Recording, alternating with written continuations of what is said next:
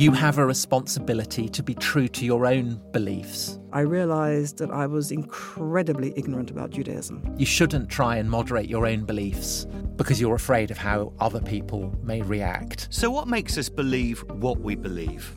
I'm Giles Fraser, and this is the question I'll be asking in Confessions. But I resolved to really study conservatives in order to help the Democrats win. In this series, I'll be talking to guests from politics, the media, the arts and science, all about their lives, careers, and underlying beliefs. My commitment, mainly because I was an educator, was to reanimate the public square. From the influences on them growing up. Well, my first ambition was to be a doctor because I thought by being a doctor I could get my mother back her legs.